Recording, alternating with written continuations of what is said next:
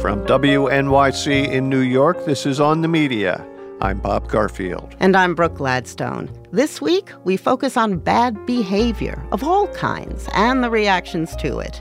Here at New York Public Radio, both the staff and the public have been roiled by allegations and the management's response within our own walls. Today, two high-profile hosts were placed on indefinite leave after accusations of inappropriate conduct. Leonard Lopate and Jonathan Schwartz. As of Friday, that's pretty much all we know. These two suspensions came on the coattails of a larger story concerning John Hockenberry, longtime host of The Takeaway, who left the station after his contract expired in August. Over the weekend, New York Magazine's website, The Cut, ran a first-person piece by a former Takeaway guest who said she was harassed by John. That piece, written by journalist Suki Kim, featured allegations ranging over nearly a decade from several former producers, interns, freelancers, and co-hosts who'd worked at The Takeaway. One thing that's come up again and again, amid the charges of unwelcome touching, sexual and racial harassment, and crass language, was bullying. He would bang on tables. He would yell. And we'd go into the show, and while we were on the air, he would talk over me. He would interrupt me. He would say dismissive things.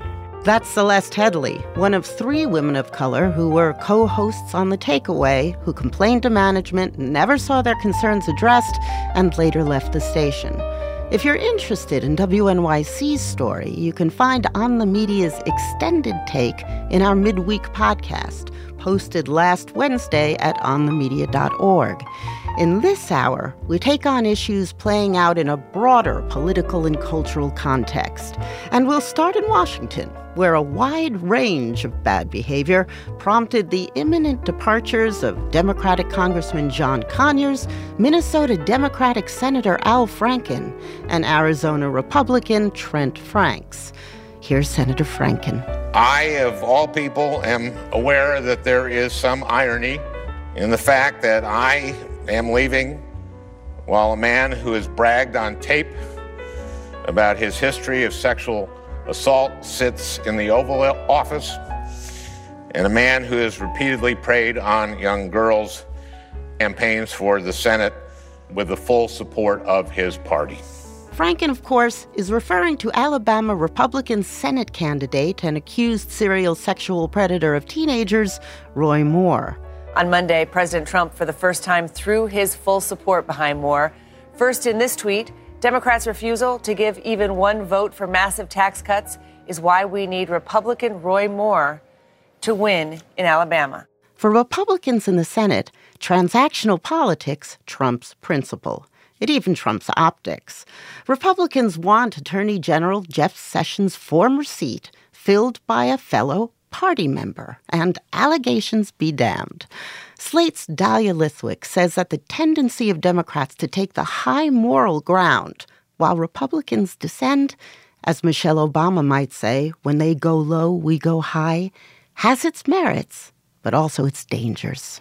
There needs to be at least some understanding of the corollary, which is when they go low and then they go lower and then they go lower and we don't react in kind, we may be getting played. Yeah, you call that unilateral disarmament. As an example of getting played, you cite Mike Huckabee engaging in a kind of doublespeak. As long as Al Franken is in the Senate, as long as you've got Conyers and others who are staying in office, then why not have Roy Moore? First of all, he's denied the charges against him vehemently and categorically. Tell me what that says to you. Well, that's the two-step. Oops, sorry about Conyers and Franken, but we're still going to let Moore run because let the people decide. Or the accusers are liars or because it happened a long time ago. 2 weeks ago, the same Republican senators who were saying, absolutely, we believe these women, Moore cannot be seated, are now not only funding him, but colluding to say, well, if he says they're all liars, they must be liars. As Democrats try to clean house, Republicans are at the same time moving the goalposts so that things that were breathtaking 2 weeks ago are now perfectly okay.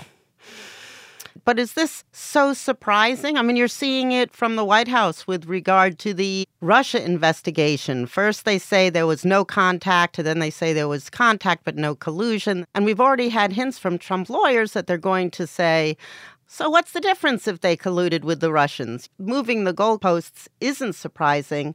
Why does it matter now more than any other time? Because losing a Senate seat the week after we saw this affront that was the tax bill, I don't think Democrats are in a position to say, it's only a Senate seat. I can't think of a time in my life, Brooke, when more has been on the line in terms of not contributing to losses. On the other hand, the Washington Post said that one reason for Franken to resign was that the Democratic Party has simply staked out a much stricter position on these issues than the Republicans. And a poll that was released on Wednesday explains why. It was a Quinnipiac University poll which found that when Americans were asked whether a lawmaker facing multiple sexual harassment accusations should resign, while just 51% of Republicans agreed, 77% of Democrats agreed. The Republicans have made the case, and they've said this overtly, by the way, with respect to Roy Moore, that we're purely transactional. We need the seat. Democrats can say, believe the women. And I think we have to say, systems that we have used historically to ferret out abuse and disparity and actual assaults on women are not serving women. Something is broken. And at the same time, I think we can say burning it all down and hoping that the media can try and convict and sentence somebody in a 2-hour tweet cycle is not the process that's going to fix this. I am concerned about a lack of proportion in assessing these allegations. But I don't know that I agree that the bench of Democrats on the local level is so shallow that Democrats can't replace the people who resign with people who will respect women and vote in a way that ensures that our systems are not burnt to the ground. So I don't dispute for a moment that the generation that is coming up behind us are not only up to the task, but they're going to smoke us in terms of their capacity to do this better. But boy, I hope we live long enough to see that happen. And it seems to me that putting all of our marbles in the virtue basket and not being really careful about saying, hey, Senate Democrats, the same Senate Democrats that called on Franken to step down, when are you going to call on Donald Trump to do the same? When are you going to get up and give a unified statement that what he did is vastly more troubling? I think it's the willingness to have this collusion where we all agree that we play by different rules among Democrats that frightens me most of all. But what are the optics for so-called progressives when they don't respond aggressively? I mean, what's the future of the party then? I think the optics, to the extent that we can project what would have happened had Franken been given what he asked for, which was an ethics inquiry, an open assessment, and a parsing of which of those claims were legitimate and which ones were unfounded. I actually think the optics of saying, let's look at this rather than make a determination in the media, would have been really responsible. And I know you can say, look, there was never going to be a fair Senate ethics inquiry, so maybe it doesn't matter. But there would have at least been something that looked like a process. I think in the absence of that, we cannot be doing this in a media cycle over Twitter because we're all angry. If we don't like the systems that exist in our workplaces and in the Senate to test allegations and to think through what is serious and what is real, then let's construct better systems. But just doing it by Twitter, that cannot be good for the optics. It sounds like you're saying, though, that a moral stand from the people we sent to represent us in the chambers of government has no place in this world right now. Oh, no. Please, please, please, let me be clear. What I'm saying is the fundamental flaw at the heart of When They Go Low we go high is that we are setting ourselves up for different ideas of what a moral stand looks like. When Democrats harm vulnerable communities because they're trying to reach to a standard that I think A, is unmeetable at this moment, and B, is not being adhered to by the other side, I think we have to ask ourselves seriously whether there's something more than the morality of how we conduct ourselves that's at issue. I guess the bottom line is that if you want to make the world a better place, you have to function as effectively as you can in the world as it is. Yeah. Yep. Sorry, buddy. Dahlia, thank you very much. It has been my profound pleasure. Dahlia Lithwick writes about the courts and the law for Slate and hosts the podcast Amicus. Her recent article is called "The Republicans Have Built an Uneven Playing Field." Coming up, bullying. Not just for kids anymore. This is On the Media.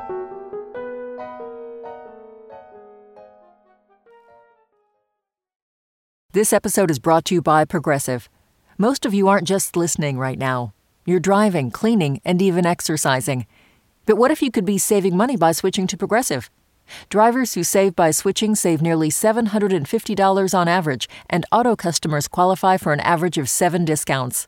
Multitask right now. Quote today at Progressive.com. Progressive Casualty Insurance Company and Affiliates. National average 12-month savings of $744 by new customers surveyed who saved with Progressive between June 2022 and May 2023. Potential savings will vary. Discounts not available in all states and situations. Listener supported. WNYC Studios. This is On the Media. I'm Bob Garfield. And I'm Brooke Gladstone. Last week, the Republican Senate passed a tax bill intended to restructure the world's largest economy with stunning haste, without expert consultation, filled with indecipherable handwritten additions, riddled with errors, and which no one had time to read. But the gist was clear. It was a big win for the 1%. The president apparently waking up a happy man this morning. He just tweeted a few moments ago about the tax bill, saying biggest tax bill and tax cuts in history just passed in the Senate. Now these great Republicans will be going for final passage. The bill flew in the face of conservative rhetoric about stabilizing the deficit, and that may be the clearest thing about it. Slashing tax rates for corporations and the ultra-rich will send the deficit soaring. No one argues with that, but not to worry. Paul Ryan has signaled his intention to cut Medicare and other entitlements to balance the books. Never, it seems, has the rhetoric of those who back a bill so belied the actual impact of the bill. Molly Mitchell-Moore is a historian at Washington and Lee University, and she says to understand how we arrived at this moment, we have to go back to the late 19th century, before the age of income tax. What the federal government did for most of the 19th century was collect money through tariffs, that is to say, taxes on imported goods. And state and local governments collected taxes through property taxes, through excise taxes, particularly on sinful things like tobacco and alcohol. Mm-hmm. But what the populists said was that this system of taxation wasn't fair. It didn't get at the extreme wealth of a lot of the Gilded Age robber barons. It didn't tax things like stocks or bonds. And the tariff raised the price of consumer goods. And so what these populists did is they organized around the idea of an income tax, something that would get at the extreme wealth of these Gilded Age millionaires. Hence, the populists wanted an amendment to the Constitution. That's right. There is a provision in the Constitution which prohibits the federal government from levying a direct tax. Mm-hmm. And they amended the Constitution, they organized in all of the states, and ultimately they convinced enough of the states to ratify the 16th Amendment in 1913. And there was an immediate backlash, I assume, from the rich people, at the time the DuPonts and the Mellons, that the amendment and the income tax was aimed at. They didn't like the constitutional amendment, but they could live with it, in part because the first income tax was pretty modest. What happens, though, is World War I. The federal government needs a way to pay for American mobilization. And what they decided to do was levy fairly steep taxes on the wealthy and on corporations. And it's those excess profits taxes, as well as the estate tax, which is also instituted around this time, that really get under the skin of people like the DuPonts. And so in the 1920s, you begin to see a proliferation of loopholes, of ways that the wealthy can exempt certain kinds of income from taxation. In that period, how much did the tax-paying base of Americans grow? It expanded tenfold. So in 1939, some 4 million people, a little bit less, are liable for the income tax. By the end of the war, that's grown to over 40 million. And it took a lot of work to not only convince Americans that they should be paying taxes, but also to educate them how. And so the Roosevelt administration and the Department of Treasury enlisted Hollywood.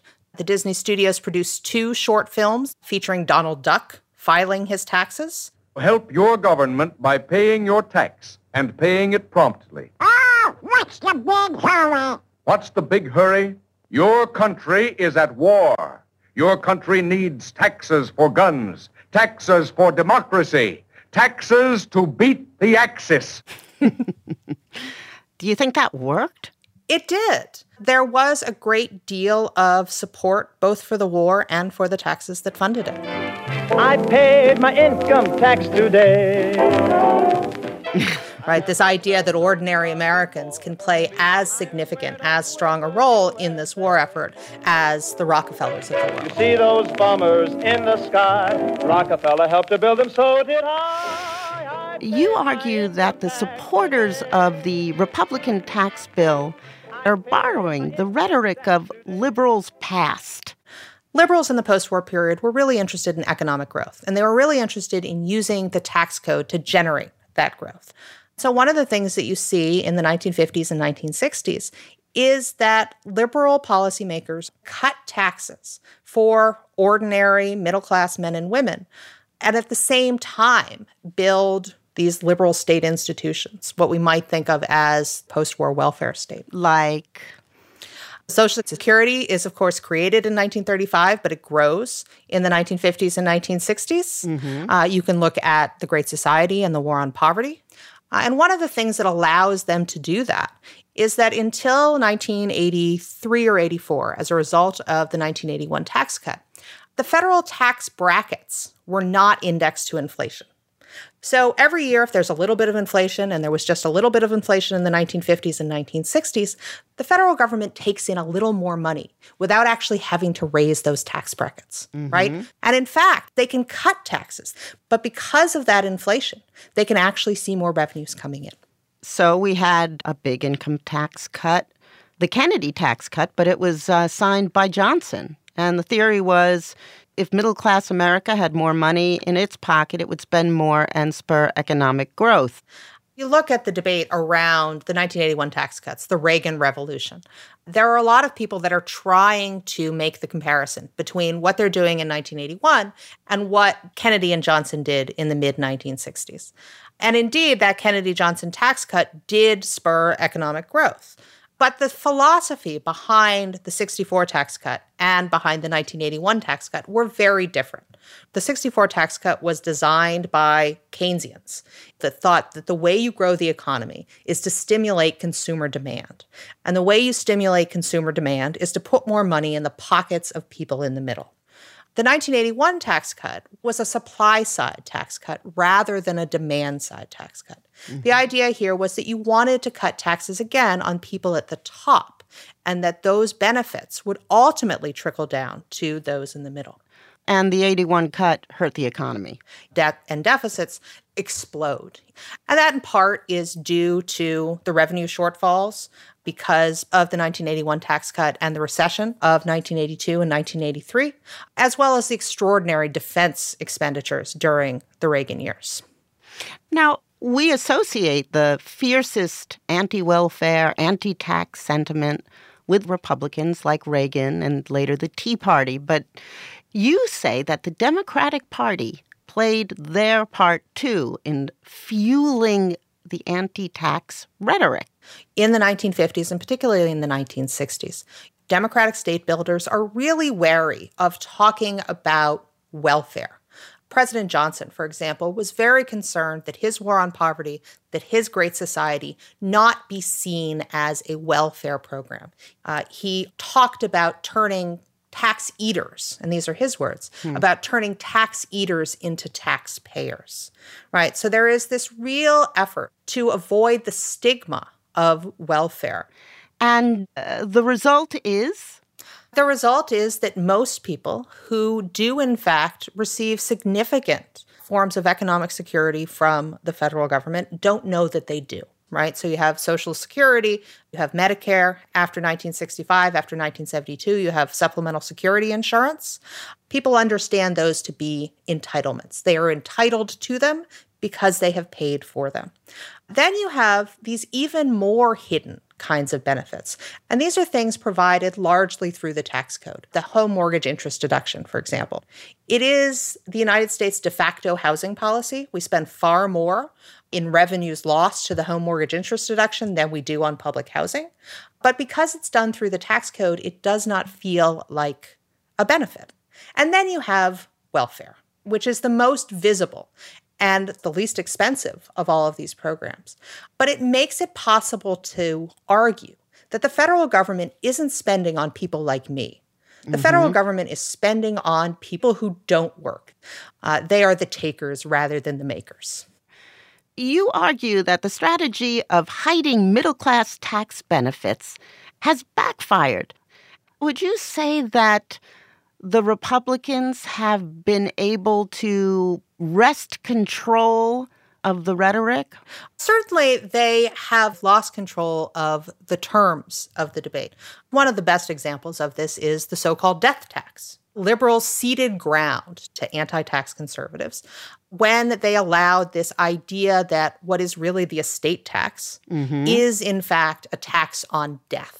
And of course, there's a very different way of framing that. It could, of course, be a tax on the unearned income of the progeny of very wealthy people.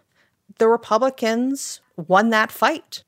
Well, what about the deficit? Throughout the Obama years, Republicans railed against the deficit, and the Democrats responded by making deficit reduction a big concern in a lot of their legislation, which is why when the Republicans passed this tax bill, it seems like the Democrats have been duped all along. The Republicans never really cared about it. Yeah, I think you could perhaps describe that as kind of rope-a-dope, right? And it really does begin in the 1970s again. It's a guy named Jude Wanniski who was part of this emerging conservative counter-establishment that people like Jane Mayer have talked about. He writes this editorial called The Theory of the Two Santa Clauses. And he makes the argument that in the 1950s and 1960s, Democrats had fashioned themselves into the Santa Claus of spending. They were able to give their constituents gifts in the form of federal program. And what Wanniski says is we have to stop being deficit scolds. And what we need to do is become the Santa Claus of tax reduction.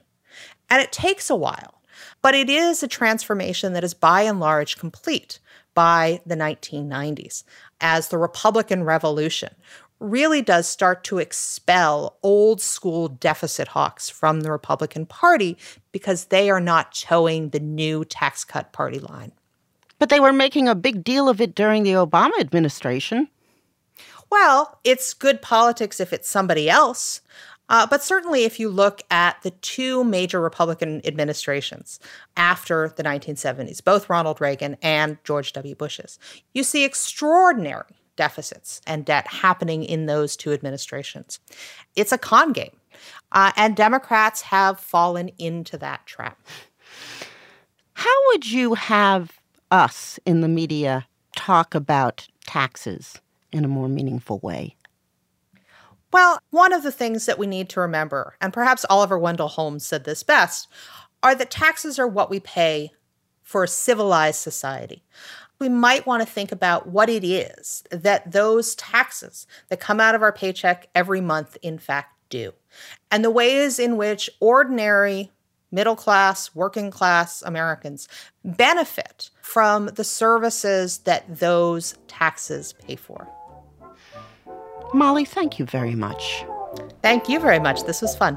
Molly Mitchell-Moore is a historian at Washington and Lee University and author of Tax and Spend, The Welfare State, Tax Politics, and the Limits of American Liberalism. This is On the Media.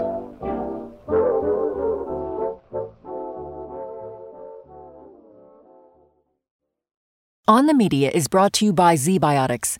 Tired of wasting a day on the couch because of a few drinks the night before? ZBiotics Pre-Alcohol Probiotic is here to help.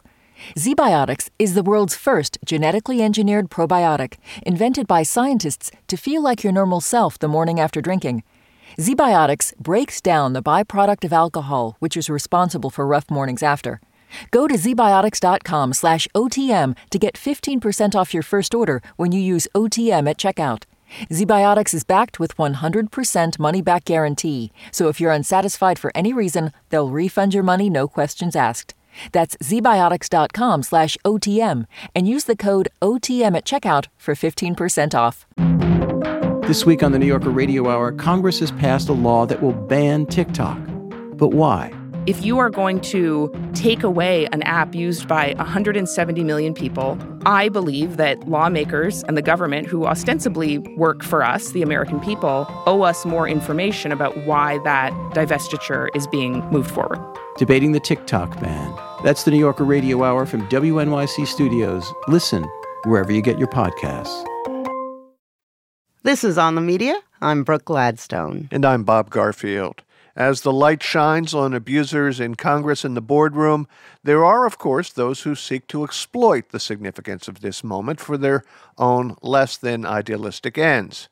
Take the tale of Sam Seder, longtime MSNBC contributor, lefty pundit, and comic, this week fired over an 8-year-old tweet that supposedly made light of child rape. Except that it didn't do that at all. It did exactly the opposite. But MSNBC immediately caved into pressure exerted, with malice aforethought, by the alt-right troll Mike Cernovich. We'll get to that guy in a moment. But first, Sam, welcome to On the Media. Thank you. It's a pleasure to be here. I want to begin with the tweet. This was in 2009. It concerned film director Roman Polanski, who was being prosecuted for the rape of a 13-year-old girl. But among the admirers of his masterpieces, like Chinatown, he had defenders, and you smelled moral relativism or some hypocrisy. Do you want to retweet yourself, or shall I? I'm happy to do it. I have no compunction about it the first time, so I'll do it the second time. If I remember correctly, it was, "Don't care, Polanski, but if my daughter is ever raped, I hope it's by an older, truly talented man with a great sense of mise-en-scene." Now, Mother Jones, the liberal magazine, wrote, "Thanks to the demands of a lunatic conservative, they," meaning MSNBC, "cut off Sam Seder for a single lame joke made on Twitter in 2009. I disagree. It was not a lame joke. It was raw and transgressive in a sort of Sarah Silverman way, but it was perfectly constructed satire. Do you have any regrets about making this particular joke to satirize Polanski's defenders?" No, I have no regrets about it at all. I think it expressed the outrage I felt that there were people who were willing to forgive Roman Polanski's rape conviction simply because he was an exceptional filmmaker. I found that appalling. Did it make any kind of stink when you typed it? To be honest with you, I don't remember, but I doubt it. Flash forward to a week ago. You're on your way to your birthday party. What happened? Well, I had gotten off the subway, and I had noticed on my Twitter notifications that two people, ostensibly people, had retweeted this tweet from 2009. At the time, it just occurred to me, my tweets are not going into the Smithsonian. I can just delete it and go to my birthday party because who cares? Had I known that it was Mike Cernovich who was orchestrating a smear campaign, I would have pinned it at the top of my Twitter feed. How long did it take you to figure out what exactly was going on? About an hour. I was going down to the supermarket to get some paper plates for that same birthday dinner, and I got a call from the PR department at MSNBC. I gather that MSNBC didn't say, oh, man, Sam, they're playing some sort of dirty trick on you, and they are posting something you once wrote entirely out of context and making it seem like you're indifferent to the rape of your own child, and I promise you we've got your back. No. Are you aware of who Mike Cernovich is? Yes. Do you know that he is retweeting your tweet? I said, no. And he said, you wrote it? And I said, yes. Why wouldn't I? And you went to your party and you blew out the candles and everything came out perfectly, except that at MSNBC, things were going on. As you reconstructed, what was going on? Well, it's hard for me to know. I mean, because I wasn't privy to any of it. Each of my advertisers on my podcast who were listed on my sponsor page had received one email suggesting that they were a rape victim and that this advertiser was supporting a pro-rape proponent, I guess. Over the course of the week, MSNBC appeared to have fired me. I mean, the TikTok is pretty convoluted, but I think there wasn't disgust at the tweet. There was fear of the alt-right ginning up a controversy. My feeling was like, you're making the controversy. These people are very marginal people, and more importantly, they're clearly misrepresenting what I wrote, and you must surely see that. Did they ever give you a justification or even a rationale for their decision? No. And I understand why I lost some advertisers over this, because if you're a company that sells soap, you don't have the expertise to make an assessment about a controversy. It's not your job. It's not your responsibility.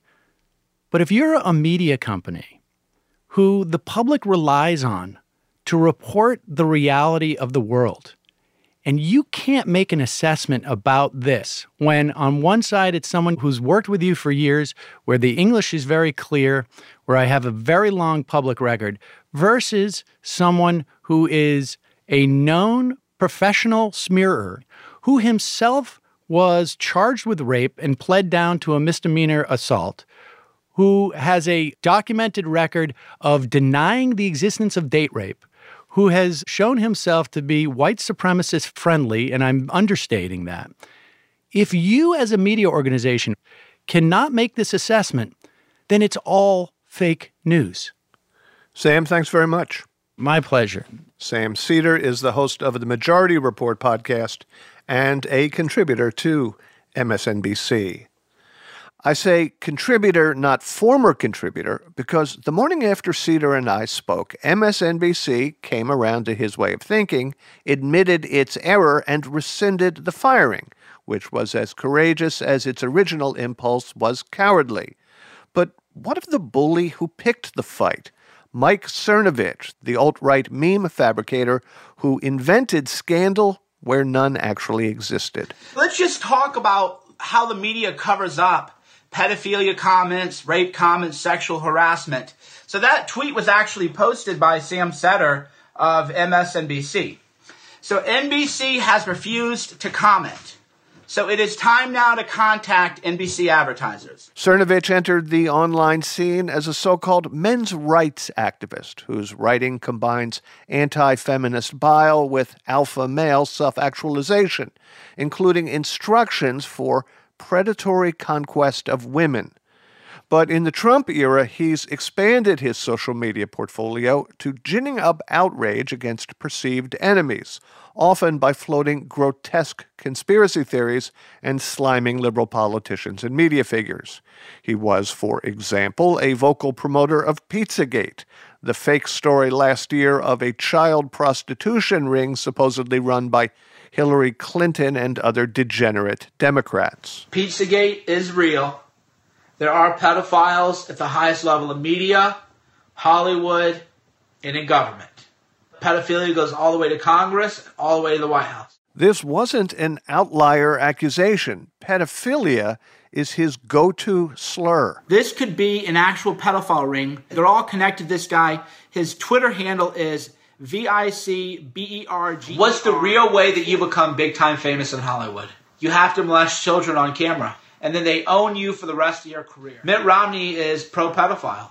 I've never heard Mitt Romney disavow pedophilia. All of that to say, he's a troll, and as of the last few weeks, a troll who is starting to get results. Just before the dirty trick against Cedar, he unearthed legitimate details of sexual misconduct by Democratic Congressman John Conyers and gave them to BuzzFeed. That was an outlier. Cernovich had the goods, and Conyers is now stepping down. Now Cernovich hopes to leverage his success on 100-some Sam Cedars of the world. His object, Cernovich says, is to show up the liberal media for its hypocrisy. If reporters can dig through the Twitter feeds of alt-righters and Trump supporters and damage them with their own words, then turnabout is fair play. If CNN pundit and Trump defender Jeffrey Lord can get fired for tweeting "Hail Hitler," and the satire explanation doesn't get him off the hook, then 100 lefties are going down. It is only with trepidation that we decided to give this guy a platform, but he has trolled his way into relevance. So we thought that at least we should try to get inside his head, beginning with just his basic methodology. When you accused a New York Magazine writer of sexual predation, you said, quote, "I can get that on page 1 of Google in due time." How is that accomplished? Basic search engine optimization. Graphics design, creating compelling content that people want to like and share, and getting message out. Same way if you're at NPR, when you name this podcast, you're going to put in the URL Sam Cedar Mike Cernovich MSNBC whatever, because you want that to show up when people search for this whole brouhaha. And of course, knowing your audience, you knew this would be the quintessential red meat to the base. Well, I mean, red meat, the way you're characterizing it, I would say that when K-File goes through the tweets of social media posts of people. That's CNN's Andrew Kaczynski. Or tries to track down a anonymous Reddit user who created a GIF. I wonder, would you call that red meat for the liberal base, right? Let's end this call-out culture. Let's end this, oh, you're a bad guy, and I'm going to try to find you tweeting something someday and define your entire identity around that. Let's end that. But I'm not going to unilaterally disarm. I'm going to say, fine, let's all agree to not be jerks. But if one side is going to be a jerk, then everybody has to be a jerk. And with Sam Cedar, you saw the Polanski tweet and said, bingo. Do you remember your actual thought at the moment you ran across it? I was elated, thrilled with the person who found it. And in fact, I gave a bonus to the person who found it. Okay, you are many things, but not stupid. You obviously understand that Sam Cedar's tweet was not so much a joke as just plain irony, satire, that he was neither defending Roman Polanski or shrugging at his daughter's rape. You knew that absolutely because there's absolutely no other way to read it. But you saw opportunity knocking, right? That's your interpretation, which I disavow, because Meryl Streep stood up and applauded Roman Polanski, has called him a god. A number of people have called him a god and said he's an amazing man. Hold it. Meryl Streep has nothing to do with this question. The question is, sure it does. It's was there any doubt in your mind that Sam Cedar was ridiculing those who would be forgiving of a child rapist because of his artistic achievements? Was there any doubt in your mind? Much doubt. That's why I emailed them for comment and asked, what the hell is this? And they didn't want to reply. I don't believe you. Comment. I think you're lying to me. You don't have to believe me or, not. That's your thing. But do people believe that I really think people should go rape people? The media says, Cernovich claims, people should go out and rape. Well, if the media is going to say that about me, then how dare anybody in the media say they think I'm lying? How dare people in the media who call everybody Nazis still lie, say I'm alt-right, say I'm a white supremacist, say I'm this? How dare anybody in the media ever call me a liar when they lie about people on the right every day? So enjoy the new world where people are going to mischaracterize you. Let me give you an example of a published statement that is indicting on its face, that is not open for other interpretation, that is smoking gun evidence of depravity. And it concerns what to do the day after you have date raped someone. Quote, well, see, now you're lying. No, I've never said date rape. I've said definitely there are many false rape accusations. No, you're lying now. You're lying. Mike, if you think you're going to lie. Let me read you the quote. Let me read you the quote. You are lying right now. You're not going to lie and mischaracterize what I've said. Let's understand that right now. You're not running anything, I'm not going to mischaracterize. If you want to have a real conversation, we can. If you want to play little games I'm going to read you a direct quote. Then we're not going to stand up for that. Mike, I'm going to read you a direct quote. You're fraud. This call is over. I'm going to post the audio, obviously, because we both recorded. Mike, I'm going to read you a direct quote. So you're a fraud. You're Sometimes a liar, you should take a whore out to breakfast. If you've seen in public the morning after, she's going to have a horrible time having you prosecuted for rape. Oh, we need an explanation here. I did slightly mischaracterize him. In his field guides for men trying to get laid, he never describes his methods as date rape because he claims there is no such thing. The passage I was quoting is one in which he suggests tactics for men to inoculate themselves against dangerous accusations. One of the pieces of advice, once again, is sometimes you should take the whore out to breakfast. If you're seen in public the morning after, she's going to have a horrible time having you prosecuted for rape. And he goes on, quote, if a chick calls you the next day, keep in mind she may be recording the conversation or the police may be monitoring it. And if the police call, he says, don't answer the phone. Well, duh. Cernovich has written of his fetish for choking the women he's having sex with, the kind of detail that could be so blown out of proportion.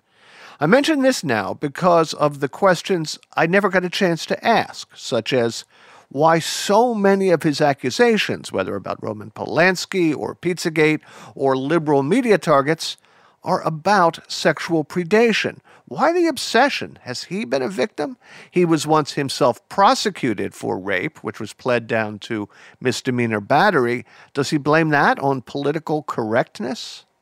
I would have observed that in the psychology and criminology literature on rape, the consensus is that it's less a sexual act than a power trip. The thrill is from imposing power on someone else. Is his online violence really about hypocrisy in politics, or is he just a serial choker of truth? And I would have asked him how much he's grooving on all the attention, no matter how he's earned it. Although he'd actually answered that question in his live Periscope feed moments before our conversation. How can they ever call out our tweets now, right? They can't. And I got more fame. So Mike Cernovich, who's already a household name, is more of a household name. Mike Cernovich has now been set up as a foil to the entire media establishment. Later, within seconds of hanging up on us, he was back on Periscope ranting about me. He thinks this is an NPR show. It isn't, but you'll get the drift. And we're back. Mike Cernovich, Cernovich.com. NPR, I caught them in the act trying to commit fraud, journalistic fraud. This is why you always tape record the conversations. So, because they recorded me and I told them I was going to be recording, obviously. So I ended the call. Mike Cernovich played that hang-up sequence over and over, and later on his podcast and on Facebook and on Twitter, which is how memes are made. He claimed victory over the corrupt liberal media because Mike Cernovich is famous and powerful and knows how all this works, and who could be so naive to confront Mike Cernovich? We shall have that answer, I suppose. We placed the call to get inside his head, and now we are there. So stay tuned. I have 2,500 tweets that are about to get the attention they so richly deserve. I just hope there's nothing in there linking me shamefully and undeniably to pizza.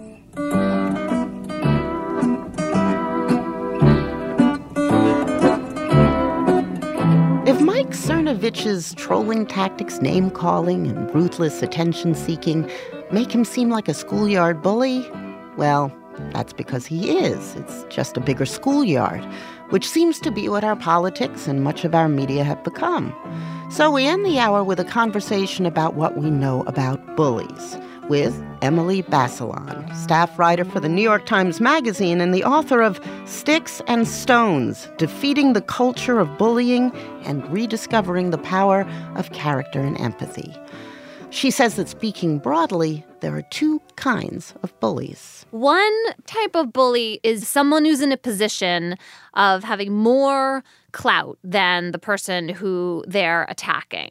The second type is actually called a bully victim, like as if there was a hyphen in between. These are people who are really struggling socially. And so their social struggle can take the form of lashing out at other people, or they can end up bearing the brunt of other kids' attacks because they are just not thriving in the environment that they're in. One bully victim is Snape in the Harry Potter series, very domineering and abuses his power. But we also know that his backstory is that Harry's father bullied him. It may have escaped your notice, but life isn't fair. Your blessed father knew that. In fact, he frequently sought it. My father was a great man. Your father was a swine. So if Snape is an example of the second kind, the first kind, the schoolyard bully, we have myriad examples of that.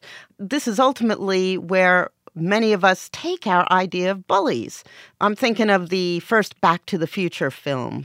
George McFly, the nerdy kid, sees the bully called Biff forcing himself onto the girl he loves in a car. George, help me, please. Just turn around, McFly, and walk away.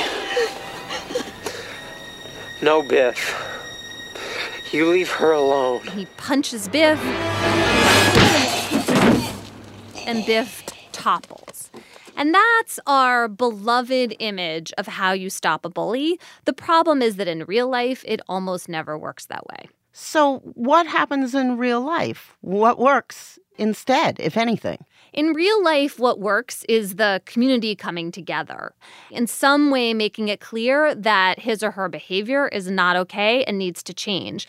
You know, we spend a lot of time talking about what victims should do about bullies, but that suggests that victims are responsible for stopping the bullying behavior, and it takes the rest of us off the hook. But when the rest of us try to act, we are much more successful usually when we do that collectively. Nowadays, America has a bullying problem.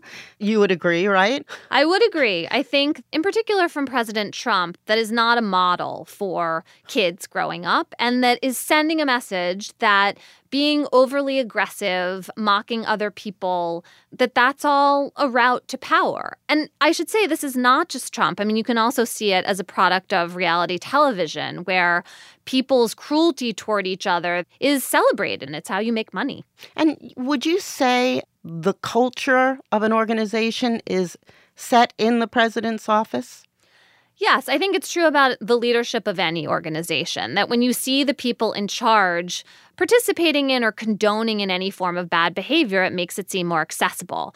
When I was doing a lot of research in schools, if adults were snapping at each other or yelling at kids, I found that it was much more likely that I would hear the kids being mean to each other. So back to the White House. You say that part of the reason we haven't been able to properly contain or understand this particular bully is that we aren't really looking to reality for guidance. We're still looking to the movies for that single hero moment. Republicans to stand up to him. The Republicans in Congress have a lot of power if they want to use it.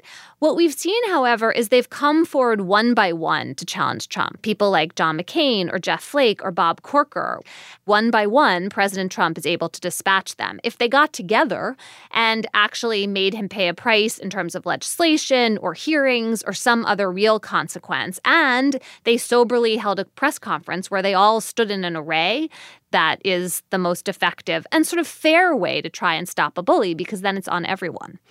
We, the American people, have made him powerful. So what's that say about our culture, that it was so ripe for Trump's rise? We didn't appreciate how many of our crucial democratic traditions are based on social norms instead of laws. And I think one of Trump's fail-safes is to say, well, what I did wasn't against the law. And that makes it seem as if unless something is illegal, we shouldn't be troubled by it. So how's it being reflected? If we are starting to see the effect of having a bully in the White House, is there enough data or any kind of anecdotal suggestion that it's having an impact in schools? It's going to be hard to isolate Trump's bullying behavior as a cause of a kind of broader social phenomenon. Another piece of research from schools that I always find heartening is that when you poll kids about bullying, they will tell you that they don't like it. And when you tell kids that, the polling results, that can help reduce bullying in a school. In the moment, it's hard to challenge the kid who's acting like a bully. They seem powerful. And it's only upon reflection when we realize that the group isn't necessarily on board that kids feel a sense of, wait a second, maybe next time I'll do something to try to help another kid out. There's no way that grown-ups could do that in the Capitol, is there? Well, I don't know. Why not? They're not immature enough to do that. They're not immature enough? They are completely calcified. Right. And there are political calculations they're making about their own base that are making them reluctant. But that's not a matter of being capable. It's a matter of deciding that you don't choose. Yeah.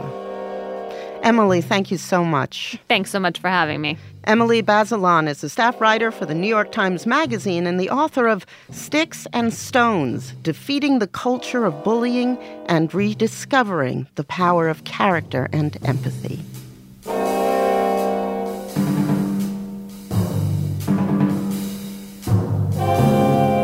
That's it for this week's show. On the Media is produced by Alana Casanova-Burgess, Jesse Brenneman, Michael Lowinger, and Leah Feder. We had more help from Monique Laborde, John Hanrahan, and Sarah Chadwick Gibson. And our show was edited by Brooke.